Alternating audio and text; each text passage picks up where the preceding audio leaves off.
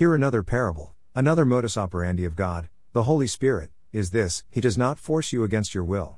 Whatever you are today, emanated from your free will. He who is unjust, let him be unjust still. He who is filthy, let him be filthy still. He who is righteous, let him be righteous still. He who is holy, let him be holy still.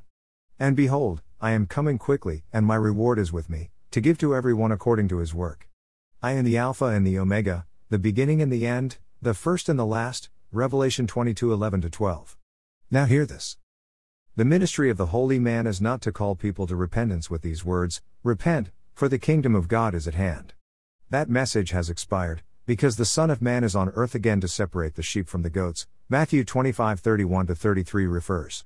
What is the holy man doing presently? He is revealing the destiny of men to them, based on the choices of life they have been living. The final destiny and habitation of a man, whether heaven or hell, is a product of the free will of that man. Jesus Christ, now the Holy Spirit, revealed to John the Beloved thus: Blessed are those who do his commandments, that they may have the right to the tree of life, and may enter through the gates into the city, holy Jerusalem. But outside are dogs and sorcerers and sexually immoral and murderers and idolaters, and whoever loves and practices a lie. I, Jesus, have sent my angel to testify to you these things in the churches. Revelation 22:14-16. Now hear the conclusion of this parable.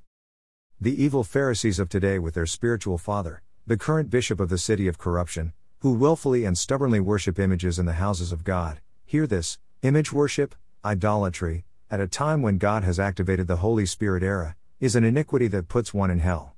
Your spiritual father, the male harlot, Revelation 17:1-5, is now a living example for you. The judgment of the holy man, sealed by the Holy Spirit, is eternal and irreversible. Titus Aramagono Edito.